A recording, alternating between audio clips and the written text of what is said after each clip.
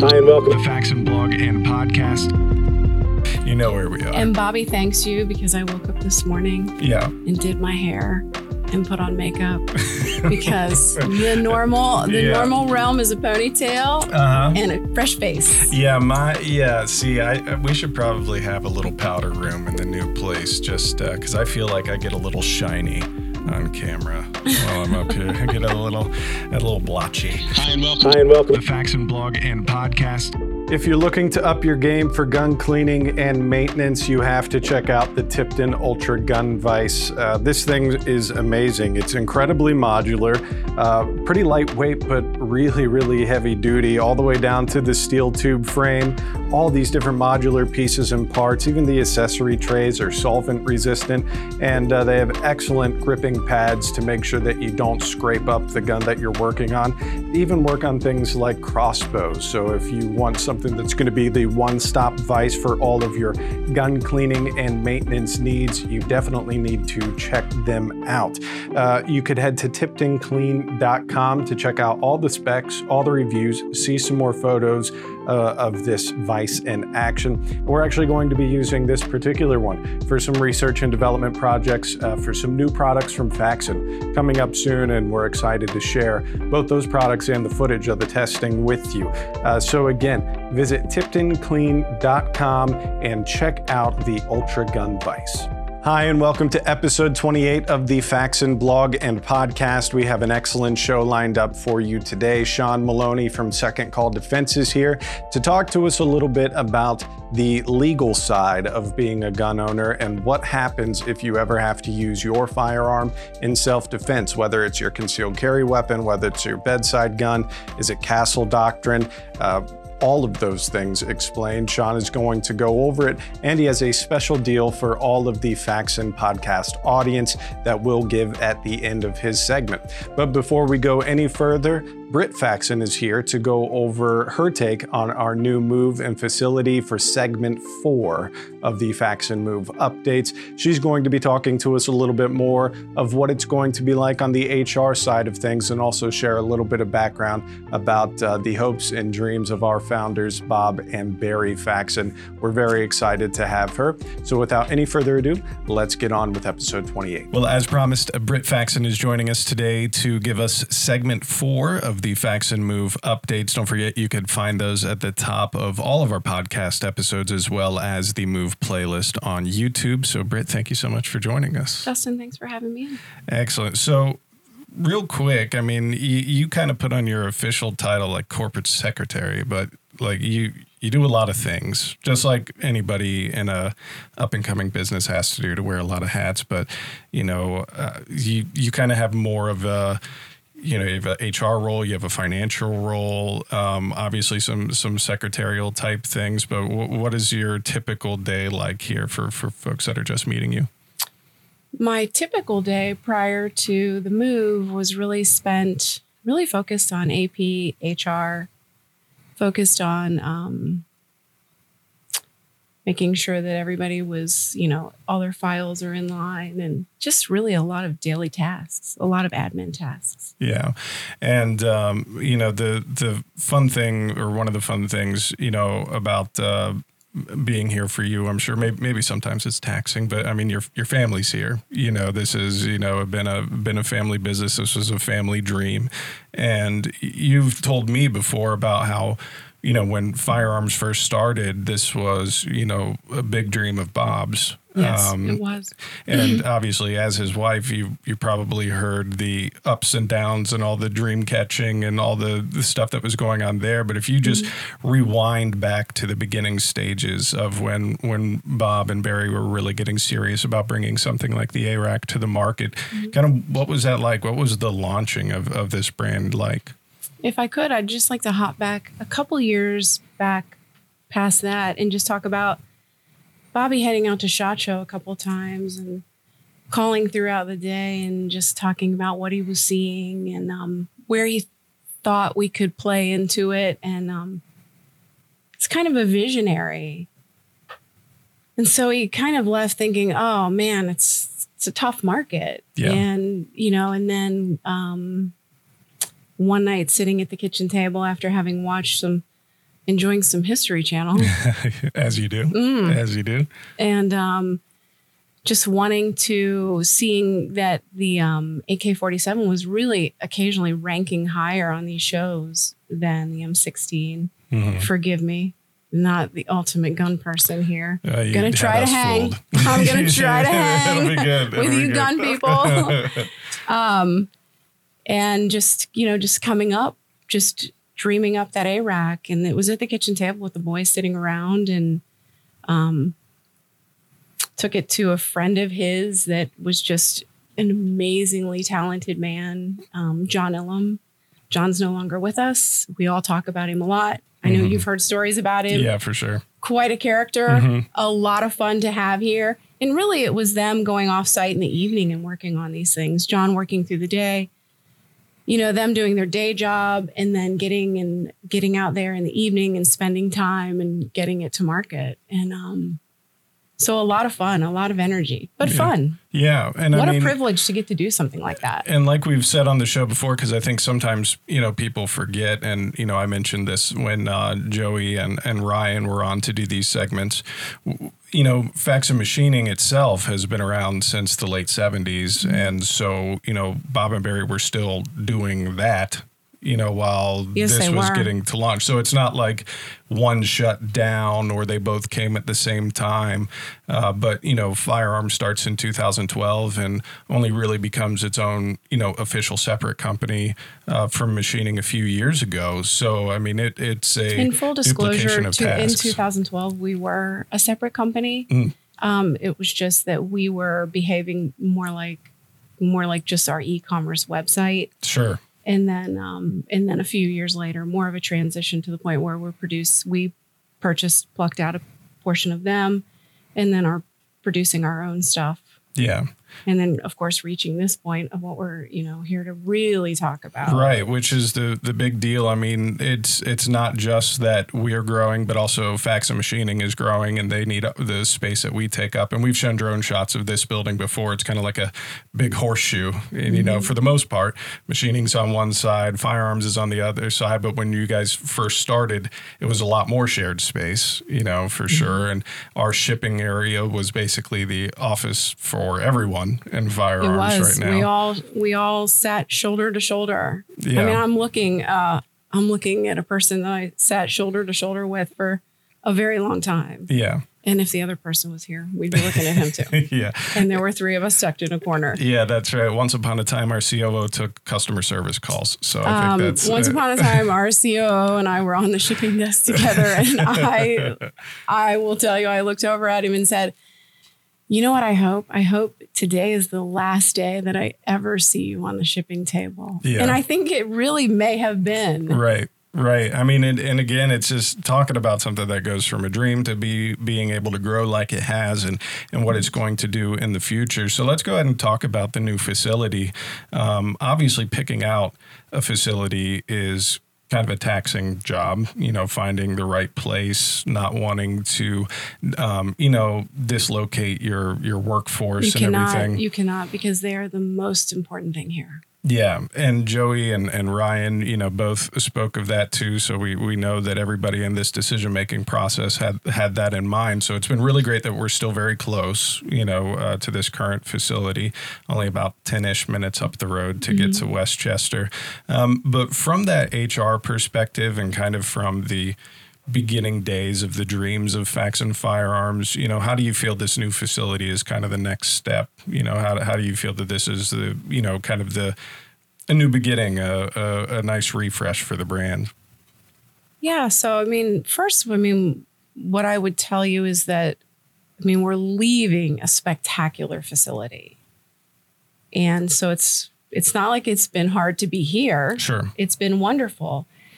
And in some ways, we've been able to get a lot of, some support, and right. It's been great. And it's been a really nice relationship. We can help Machining. They can help us. But I just think, and I know that even a lot of the guys who are on a lot of the, they're friends, right. Machining people maybe they had some time on the firearms side and firearms guy the same, and they're friends, and we see them sitting together at lunch. And so I'm sure that they're kind of, I'm sure there are some people who are really going to miss their people. Sure. Because it's a very close group. Mm-hmm. But I think getting into that new facility and just, everybody's working really hard, and just to say, we're in our own place. Right. That says a lot. And again, being here has been wonderful. It's a beautiful place to be, but our place is going to be fantastic also. And it's going to be ours. Yeah. And I think the things that Bob and Barry have been doing to kind of spec out the building, and obviously, they've worked with each of us and worked with Joey a lot to make sure we have what we need. But it's even though it's an existing building that we're adding on to, I mean, it might as well, for all intents and purposes, might as well have been a brand new building because of all the stuff that was taken down and built up. And it's like, it's more purpose built to what we're doing. Absolutely. Absolutely. I was over there yesterday. I go over not as often as most people go over, just because I cannot be really helpful in that, there's a lot of hard work going on, a lot of hard physical work going on. But I did go over yesterday, and they've been grinding the floors. The floors were really laden with some stamping oil, and they were pretty dark. Yeah. And, it's just so important that places be light, and that, you have that great light. And it was incredible because even this very distinct smell that building had, that's gone. And it smells so fresh. Yeah. So it is incredible. I mean, it's just basically been taken down to the bare bones. Yeah. And it's fresh and it's bright. It is very exciting. Yeah. I mean, and it's the shop area, it's the finished goods area, it's the office areas. And like we've said before, this isn't like, just picking up your stuff and dropping it in a new space and just running however it is. This has been, okay, we need the addition here. This needs to be clean like this. Walls need to be here. We need a conference room there. It needs this infrastructure. I mean, there's so many moving parts that go along with it. Getting all the, the labor to help with it. And, now, and what we showed some footage of for the first time last week was footage of machines and things actually coming into the facility, which I think makes it all of a sudden way more real. Absolutely. Starting to see that stuff. And again, like you said about machining helping out, it's machining's tractor trailer that brought it in. Right. So something about seeing the Fax and Machining semi truck back into the loading dock. Has so everybody everybody could do seen a picture of the Fax and Machining semi? Yes, they have. With the flag. With that extremely patriotic graphic on there. Yes, they have now all for sure seen it. And we'll show it again. Why not? We'll go ahead and show it again. Fantastic. But, I'm excited about that. And also, the fact that this also means we're a little more able to expand the team too. So, we've been putting out that we are hiring and such. And so if you have applied for the different positions here, chances are Britt is one of the people that's reviewing your application and making sure that those get to the right place. And at the end of today's episode, we'll run that promo video again so you can find all the different postings for the open positions here at Fax and Firearms. Dustin, thank you for that. That's so helpful. Oh, good. To getting that out and letting people know that our team is constantly growing. Yeah. And always be looking, if you have a skill set, always be looking, because we're going to start doing some different things. Right. And they are very exciting. Yeah. And it's going to not just be the skill set that you see of us now. That's really going to be changing, I think. Yeah. And I mean, just, think back for a minute, 8 years ago, it was just, the beginnings of the ARAC 21. All right. You want me to give you a little history lesson? It's something that I keep in my mind. Yeah. So I worked until Bobby and I had our first child, and then I stopped working, and then we went on to have 2 more and stayed home. And your last kid's a little independent, and you feel like you can kind of break out a little faster. And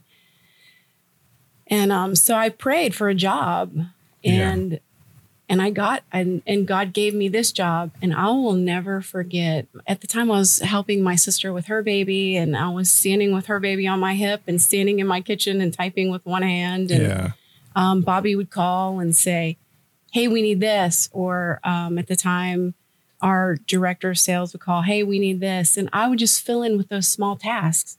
And then as my family grew, I was able to let my job grow. Right. And it's a lot of fun. And what I can tell you is the team here is spectacular. It gives me chills to talk about it because it's a team of people who really care about one another. Yeah. And I know that family is family, but we are a work family. And we, I love that we have an environment where we can really speak openly. Sure. And tell each other what we need, ask for help. It is a great group of people. Yeah. And I think this whole new move and this everything, I think it's just going to enhance that more. I agree. So it is, if you are interested, especially if you're in the tri-state area, Southwest Ohio, you're looking for a new career. We know a lot of people have been hit hard by the pandemic. A lot of folks in the manufacturing We've been realm. So fortunate. Yeah, that's been an amazing thing that since we were considered an essential business, we've been able to carry on and grow through this. Incredible. So, yeah, it's been fantastic. Well, Britt, thank you so much for joining us this week. Dustin, this was fun. If you need me to come back, I will. you know where we are. And Bobby thanks you because I woke up this morning and did my hair and put on makeup because the normal realm is a ponytail and a fresh face. We should probably have a little powder room in the new place just because I feel like I get a little shiny on camera while I'm up here. I get a little blotchy. No, but seriously, thank you. My pleasure. Don't forget, you could check out all of these segments on our YouTube channel at the Facts and Move playlist, and they're also going to be at the top of each one of our episodes as we continue on into the move. We're going to have some more names and faces on, and we're going to wrap up this series with Bob and Barry once the facility is complete and we're all moved in. So I think it's going to be a lot of fun. Thanks again. Thank you. I think their product headline says it best: ring steel, not your ears. If you haven't checked out episode 27 of the Facts and Blogging podcast, we actually spoke to Jared from Caldwell Shooting about some of their extensive line of hearing protection and accessories.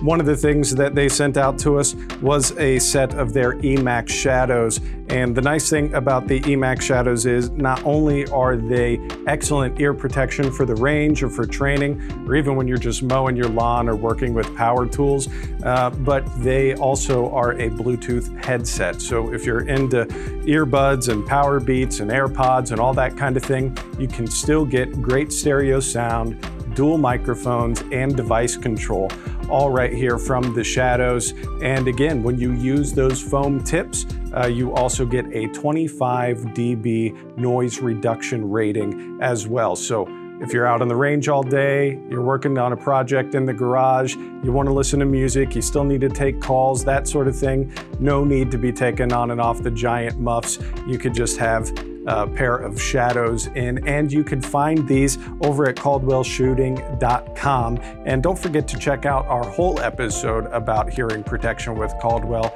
at factsandfirearms.com/blog. For those of you who have been watching the podcast for a while, you may know that we had Ryan Donahue from Crimson Trace on for one of our episodes to talk all things optics and red dots and some of the exciting things that CT has coming up. But I just wanted to share one of my personal favorite products of theirs, and that is their Railmaster Pro, the CMR 204. So not only is it a tactical light, it's also a laser, and it has all of the industry-proven technology that Crimson Trace has been known for so many years. But they're not just limited to things like lights and lasers. They've made a big splash in the electro-optics game, whether it's looking at something like a traditional rifle scope or maybe even their new battle optic, which you may or may not have seen in some TV shows and movies recently. They have a lot to offer. So obviously you're going to be seeing some more stuff of Crimson Trace popping up with us here at Faxon Firearms. You may have even seen it staged on our limited edition Mustang rifle that came out in the spring of 2020.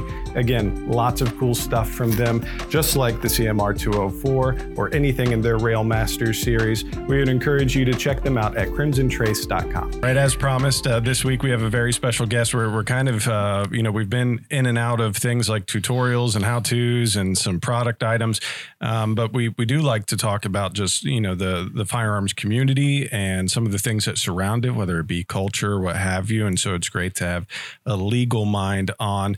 Sean Maloney from Second Call Defense is here, and he's going to walk us through some of what Second Call is all about, but also some of the laws and perceptions that go along with gun ownership, especially when it comes to, legal standards and so on. So Sean, thank you so much for joining us. Well, thank you so much for having me. I appreciate being here today. And of course, I've had a long-standing relationship with Faxon. Faxon Firearms make a great product, and I always like to pat you guys on the back for what you do, because manufacturing firearms isn't the easiest thing to do in the world with all the regulations and everybody knocking down your door. So yeah, for sure, I appreciate the opportunity. Oh, totally, our pleasure. So Sean, I mean, when we look at secondcalldefense.org, and we click on the team, it says you're a defense attorney. That's correct. So how long have you been practicing, and kind of, what other things do you do outside of even Second Call? I started practicing criminal law in 1993. I sort of fell into it. Mm-hmm. I was in-house counsel for J2 Homes and then Dixon Builders. And every Monday morning I ended up going to court somewhere to get my contractors out of jail from a weekend of drinking and fighting or whatever they were doing. And so that's kind of how my criminal practice started. And then probably the last 15 years, it's been almost exclusively confined to the area of a good guy or a good girl using the gun in self-defense or firearms law, whether it's NICS appeals, someone getting turned down from buying a firearm, representing people against the ATF or the FBI for oftentimes crimes that they didn't know they were committing. And so my criminal practice grew basically just to deal with anything but firearms. And then I had a client one day. I'm also an NRA instructor. Taught him basic pistol. He got his concealed carry permit. He brandished his firearm, which probably saved his life. But he did it the wrong place, the wrong time in Fairfield, Ohio, and he got arrested and was treated like the criminal that he wasn't. So we had to go through. When he called me on the phone on a Friday night, he was sobbing. Mm-hmm. Couldn't understand him. But being a criminal defense attorney, I figured something was going on. I said, if you've been arrested, hand the phone to somebody. And then the sergeant got on the phone and told me he was accused of brandishing, but then of felonious assault because of that, which was an overcharge. And so at probably 22 years old with 2 small kids at home and a wife, I knocked on her door and we went around for about 4 hours. All the friends, relatives, and neighbors she had to get $10,000 cash to bond him out, because I knew he wouldn't be the same person come Monday morning. Right. Yeah. And that's how really Second Call Defense started. I said, there's got to be a better way to do this. There has to be protection out there for the good person with a firearm. And at that point in time, there really wasn't anything when we started developing it. And then we launched with the United States Concealed Carry Association at about the same time. Yeah. And it's been full speed ahead ever since then. So, I mean, we'll start at the top level and then we can maybe get into some situational things and maybe some of the misconceptions that come along with the legality of being a gun owner and having to use it in self-defense. But, at the end of the day, Second Call Defense has these packages that people can, purchase like a coverage, but it's also, there's support involved. There's legal coverage involved. And it really fills the gaps, a lot of gaps that you didn't know were there, right? For things like, Castle Doctrine and overall self-defense, as well as, some people assuming like umbrella policies and homeowners insurance will help cover those things. And many of them don't. So kind of what are some of the things people can see as far as coverage from Second Call Defense? Well, the first thing I always like to point out is the fact that people's homeowners liability policies just don't cover you. Essentially, almost all of them have an exception for intentional acts. So if you intentionally do something, your insurance company, your liability policy is going to cover you. Well, make no mistake about it. When you shoot somebody in self-defense, it's an intentional act. If it's not, then you have some other problems we have to deal with. And so when I first discovered that, we started forming the insurance type portion of it, but also under the laws of the United States, an insurance company cannot provide upfront coverage for somebody that's been charged with a criminal act. They don't want you to shoot your neighbor or to shoot your wife and collect the insurance policy. So that's probably where that came from. So the first thing was that we had to come up with a program that was not considered insurance. So we started an educational program with it in our own private foundation that we fund. Yeah. Now, the foundation had to be backed by insurance in order for the foundation not to be insurance. And so essentially what happens is the Second Call Defense Foundation pays for everything up front. Nothing ever has to be paid back to us. And then upon acquittal, the foundation just reimburses, or the foundation is reimbursed by the insurance company. That way, we're not considered insurance and everything is taken care of. Yeah. And so it was, we had to cross a lot of hurdles in the meantime to figure out how to properly do this. Right. And we spent a lot of money in attorney's fees making sure that we got it done right. And most of the people out when we started, I think all of them, they were all insurance based. And so they were all reimbursement. That meant that you had to dip in your own pocket, pay for everything up front, and then you got your money afterwards. Well, I always said, if we had the money to do that, there would be no need for second call defense. Right, right. So, I mean, so now that we know that these options are available, and we're going to give a link to your website in this week's show notes and in the video description so people could see what that coverage is like. And we're going to have a little special deal going on with it as well that we'll give you at the bottom of the episode. But, you know, what do you think are probably the biggest assumptions from gun owners? If they think, okay, I'm going to eventually have to use this in self-defense, whether it's, you know, home intrusion or, you know, just out in public, anywhere that you would, you know, carry your concealed weapon, you know, what do you think is the biggest misconception that, hey, I was defending my life, so I'm going to be innocent and I'm not going to have to go on trial, or, hey, this is castle doctrine? Like, what is the biggest, do you think, a hurdle for people to get over in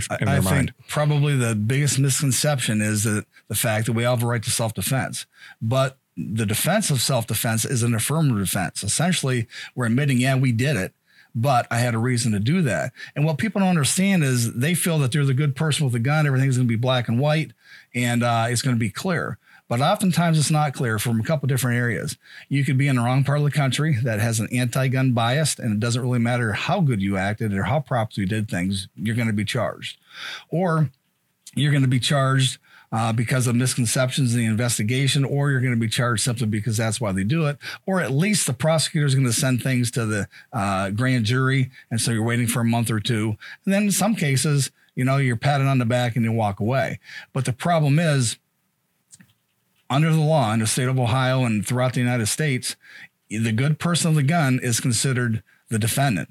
The person who kicked your front door in and you shot it in your foyer and saved you and your family's life is considered the victim. And that's where we start. They're the victim, you're the defendant, and you have to prove that you properly used the firearm of self-defense and reasonably did so. Yeah, I think that's huge. I mean, you would imagine that you were the victim the whole time through, but that in the eyes of the law, since something was fired or, you know, what we've been seeing, obviously a lot of the news, whether they're handling guns properly or not, is the brandishing, you know, of firearms. A few weeks ago, we had Dan Zimmerman from The Truth About Guns on, and we spent some time talking about the couple in St. Louis and everything that went on with that. And again, you're talking about a jurisdiction where, you know, the prosecutor and folks who are up for election are not necessarily, you know, two-way friendly. And so that's, you know, another notch in their belt. And you can't necessarily overcome somebody's personal bias and agenda, as sad as that is, you know, when it comes to hearings about this. And I think what just happened in St. Louis is a perfect example of what I'm talking about and how things happen that way. I've had many occasions where people just don't understand that even though they did everything they had a legal right to do, they're still the defendant and they still have to prove. So, you know, how do you prove to a jury or to a judge that you properly used the firearm in self-defense? Right. When can you use the firearm or lethal force in self-defense? Well, essentially, if you're in fear of death or immediate bodily injury or harm, so that's a subjective. You determine that. It's not what I think on the sidelines, it's what you think. And then you use your firearm in self-defense. Okay, now how do we convince a judge and a jury that you did the proper thing? Right. Well, that's the ability, opportunity, and jeopardy. I always call it the administration of justice as an acronym. The ability, the person had the ability, they had a knife, they were 10 feet away from you, and you were in fear because of that. Then you had the opportunity, hey, I'm right here. All that person has to do is approach me and stab me, and I'm done. And then the last thing is jeopardy. I'm in fear for my life. And when you show that you acted as a reasonable person and you can outline the ability, opportunity, and jeopardy, then finally you've won. You know, and you have some testimonials on your website that, you know, some of them are just folks just saying that they feel they have a better peace of mind and that they're happy that that's a resource that they have available to them. But you do have a few that were like, you know, hey, like I was legit arrested, right? You know, and I believe one testimonial was, you know, because they had a second call defense, they were out of jail in a matter of hours, and things were going down the pike to make sure that they and their family were protected. Right, and we've handled in the 7 or 8 years have been in existence. We've had a gentleman outside of LA in a suburb, who obviously is the wrong place to own a gun in that part of California. Sure. He shot his neighbor, and his neighbor had been attacking him, and everything was on film. But because of where he was in California, he was charged with first-degree murder. Yeah. And his bond was several $1 million. And every attorney I talked to in the LA area wanted $100,000 upfront, non-refundable. And so we were able to stroke that check. And our member was acquitted of everything but a few gun specifications, and those are a hung jury. So all the crimes related to the firearm and use of force he was acquitted on, but then you can't have hollow point ammunition in that jurisdiction, where you couldn't use a semi-automatic gun, and they were hung on that. So you know we took care of him, and he's out today, a free man. We just recently had a woman from Illinois who had to brandish her firearm in Indiana across the line there. And being from Illinois, where you don't have a right to a bond, you go to the court, and there's no commercial bonding companies, and they set your bond. And they also provide that if you're from Illinois and you've done something else and you've been bonded out, say in Indiana, and you go back home, they don't have a right to come and get you. Yeah. And so because of that, she was elderly, in her 60s, diabetic, needed medication, and she's in jail, and her family's calling me. Yeah. So we immediately got bond for her, but in order for me to do that, I had to get an extra $20,000 and give that as collateral to the bond company, because they knew that they couldn't go get her if she fled. Obviously, a 60-some-year-old woman isn't going to flee. Yeah, a certain type of fleeing. So we were able to get her home with her family, and everything was fine with that. I had a gentleman in Philadelphia, an older gentleman. I got a phone call on the emergency hotline that I just shot a kid, is what he told me. I was like, oh my God, someone shot a kid. But he was 73 years old on his bicycle in Philadelphia, riding home from work, and he was knocked off his bicycle and being mugged. Well, these kids were in their 20s, early 20s. When you're 70 years old, everybody's a kid. Yeah. And so we were able to help him out. And he didn't call 911 or didn't call anybody until he got home, and he called me first. Second call defense first. So I got on the phone and helped him make the 911 call and waited on the phone with him for 45 minutes before the police arrived. Yeah. And then had a conversation, heard what was going on, and I knew things weren't going to go well. They said, we want you to come down to the station and make a comment or make statements. And I said, is he under arrest? And they said, no. I said, you're not going anywhere until, we get you local counsel. So I had a local attorney on the line, and I gave him my cell phone number because I still thought that things weren't going to go well. And sure enough, at 2:00 in the morning, and this was in 6:00 in the afternoon, the incident happened. At 2:00 in the morning, they're in his house telling him, why didn't you come down to see us? You're going to jail. And so I got on the phone with the officer on the scene, and I said, hey, wait a minute. Is he charged with anything? No. Are you arresting him? No. I said, then you can't take him to jail. And he said, we are. He's going to go one way or the other. And I said, just so I'm clear, you're violating just about every constitutional right he has, and you're taking him right now. Right. And he said, yeah. And then I called his local attorney. But before his local attorney even got there, someone with a calmer mind at the precinct in Philadelphia let him go and apologized. Yeah. So, but you just don't know. Yeah. And I mean, there's so many variables that go into it. And with so many different laws spanning so many different states, and in some areas, so many different counties. I mean, you were talking about a suburb of LA. Right. Several weeks ago, we had the folks from Pew Pew Tactical on, and they're based out of LA County. and some of the things that they have to deal with. I mean, even like you were saying, things like semi-auto weapons, hollow point ammunition. You know, when we send guns out to them for review and video, I mean, we got to send them out to them California compliant. Right. You know what I mean? It's a whole other ball of wax. Now, before we had you on the show, Kurt Staubach, who's been on the show before, here at Faxon, was telling me about you and telling me about Second Call, and he showed me his membership card. And on the back, there's a bit of a script. You know, that goes, okay, after you've called 911, and it even says what to say when you call 911, but this, you know, this is what you need to do. This is what you need to say. I mean, just for the folks who are listening, and we'll show a picture of one of your cards too, but, you know, what are some things that people do need to keep in mind if they've found themselves in this situation where they've had to use their firearm in self-defense or brandish their firearm in self-defense and need to start making those calls? You know, what are some of the high-level tips that you could give them? Well, the first thing they need to realize is that the moment they call 911, they're on tape and the criminal investigation against them has begun. Now, I'm not saying that the 911 operator is out to get you, but he or she will testify against you in court. A perfect example of that is in the Zimmerman case. George Zimmerman never made a 911 call, but 5 other people did who heard that, and they were grilled by both sides on the stand for what they said and heard on that 911 call. So it's important to know that as soon as you make that call, that the game is on, so to speak. Yeah. Then you want to make it as short as possible. You identify yourself. My name is Sean Maloney. I live at 4793 Willow Ridge Court. I was in fear for my life. There's been a shooting. Send an ambulance and police. I'm 6'2". I'm bald. I'll be in my driveway with a white T-shirt and boxer shorts on. And don't go out there with your gun. Exactly. Identify who you are and what's going on, and that's it. You've given them everything you needed to give them. You've summoned help.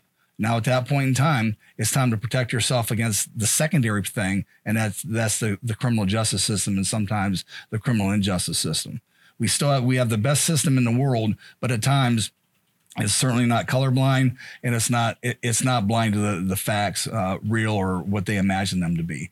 So that's simply the first time I gave that seminar was at the Great American Outdoor Show, and there was gasps from everybody. I got surrounded by the media. You're telling people what to say, and I won't call you're telling them to be deceitful. I said, no, not at all. I'm just telling them that they don't need to make any other statements until they're represented by counsel. Right. There was a Supreme Court justice 100 years ago, and he used some famous words. Any attorney worth his salt will advise his client to shut up. And not to say anything until his counsel is there. And that's what you have to remember. Now, on top of everything else that's going on, after you use your firearm in self-defense, you're suffering from the psychological and physical aspects of a threatening encounter. Yeah. Norepinephrine is just dumped into your body. Your heart rate's increased. You've had tunnel vision, hearing deprivation, the adrenaline. You really don't know what happened. But that's the moment the police want you to make a statement. Well, that's the statement that at that point in time that you were the most a non-credible person that there is, because you have no idea what happened. Right. And over time, that'll come back. Sometimes it's weeks, days, months, sometimes not all of it ever comes back. That's just the way the body responds. And so that's why say nothing, and then we'll move forward. Right.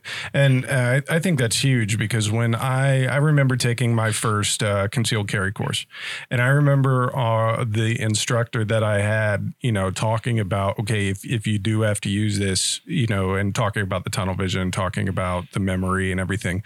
But the thing that was crazy to me, and I had never really thought about it, but it made sense. He goes, you're probably going to feel sick. Like you might vomit right then and there. Like there's going to be so much, like you said, the hormonal things, the adrenaline things that are happening to you. And at the end of the day, you're still trying to be a model citizen. Right. Call the ambulance, you know, call 911, get everything on the up and up. And it's sad that for the folks who did these things in a lawful manner, do it in self-defense, can get strung up by their own words simply because you're just trying to help. You're trying to be compliant. You're trying to, you know, respect the authority of the officer on the scene. But if you are in that state, there's a good chance you might say things you don't mean, say things that did happen or didn't happen. Exactly. And gets yourself into more trouble, because now it's no longer, hey, tell me the truth. Right. It's now we have to I took what you first said as the truth, and now we have to go back and debunk what you first said. Well,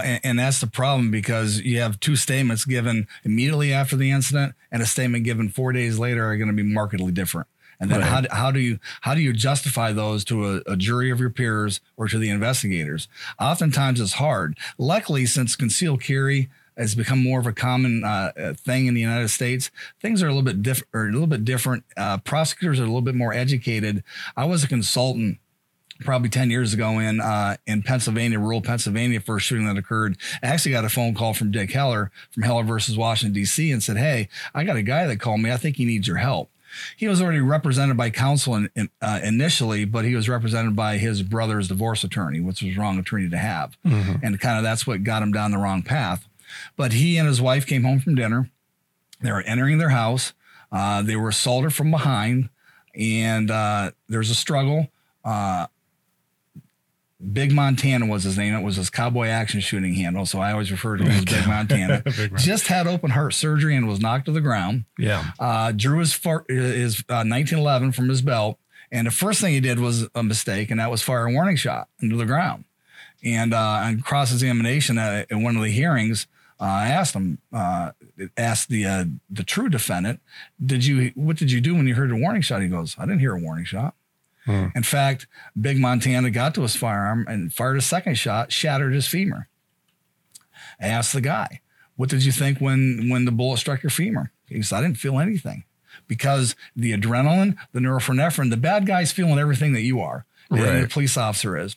And in this case, Big Montana goes back to his truck, calls 911, hands the phone to his wife, and the 911 operator is telling his wife how to put a tourniquet on, how to apply direct pressure to stop the bleeding. Big Montana is putting the firearm in his truck, but then he starts screaming, "You SOB, I should have shot you again. You're bleeding like a stuck pig. I hope you bleed to death." He's making all these statements. He's screaming, but because of the psychological aspects of the threatening encounter, he has no idea what he's saying or doing. Well, and he just said he just had open heart surgery. Right, exactly. And he thought, and he's on blood thinners. Yeah. So he thinks this guy's beating me and I'm going to die.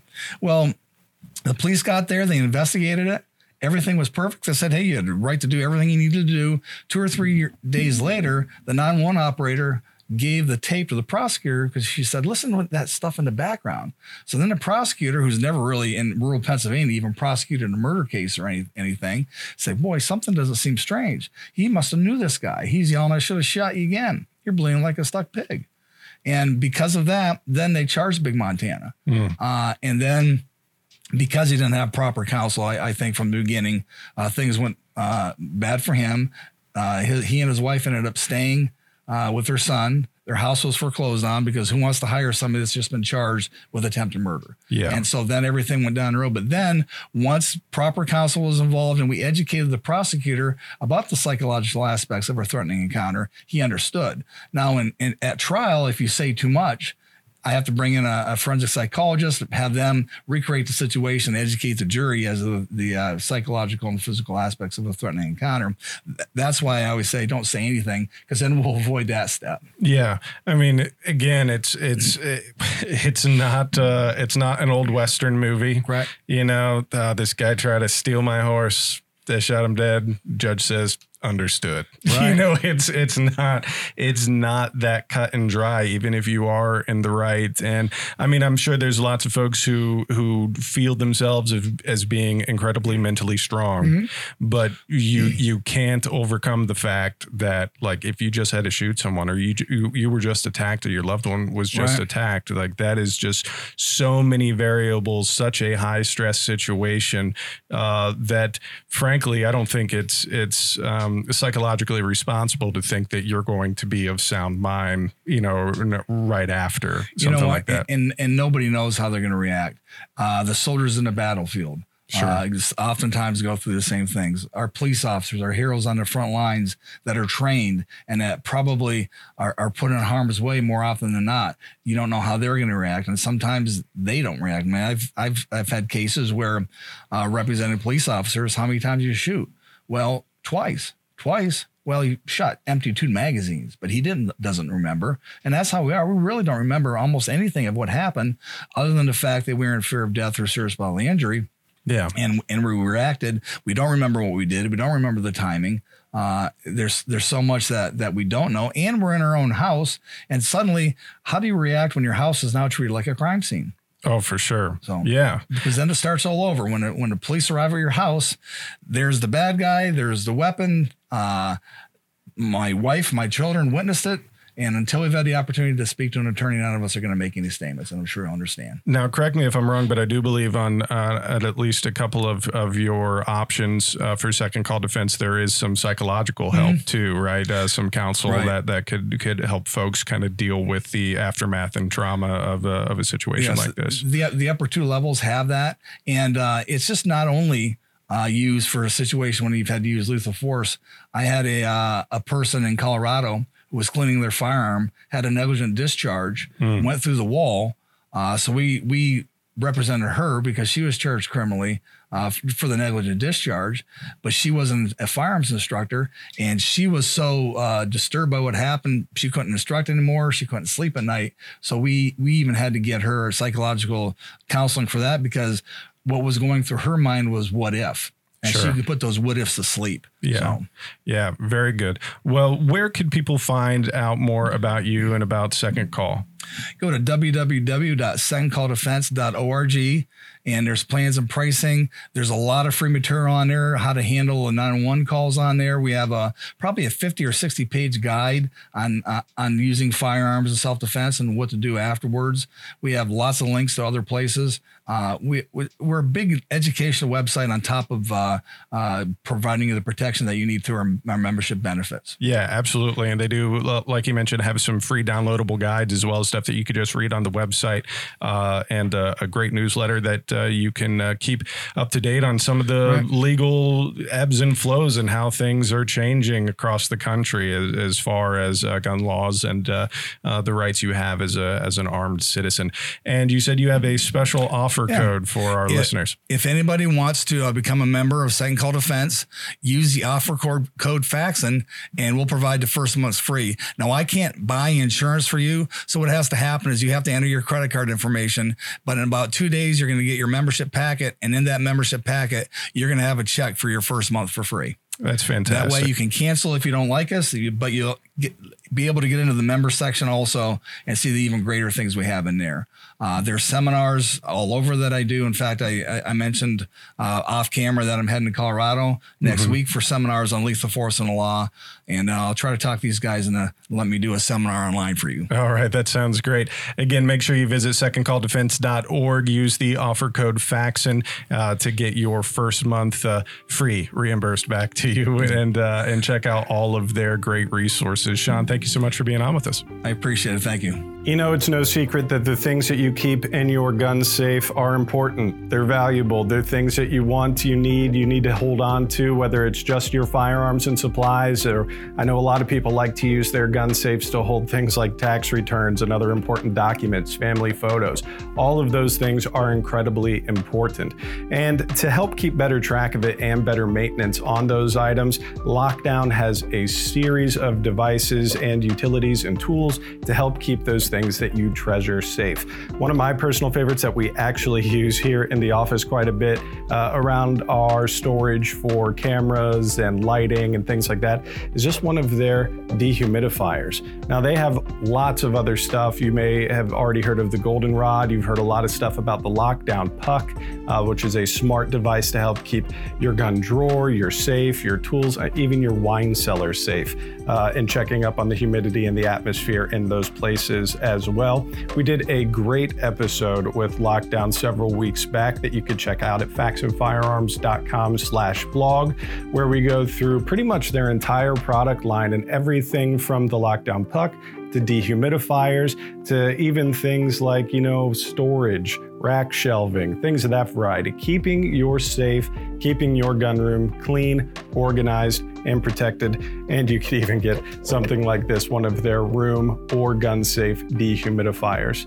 If you're looking to organize that space in your home, again, whether it's for your gun safe or just anything that you hold valuable, we'd recommend you go to lockdown.com. Thanks for tuning in. We hope you enjoyed this week's episode. Don't forget that if you have any ideas, whether it's a a question or a topic idea or someone you would like to see on the podcast, please feel free to email us at podcast@faxonfirearms.com.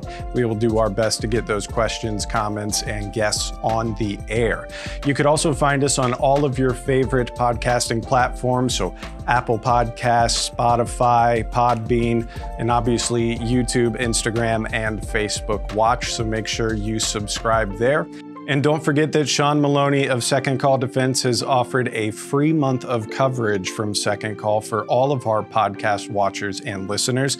Simply go to their website and use promo code FAXON to get your first month of coverage free. Thank you for tuning in, and we'll see you next week.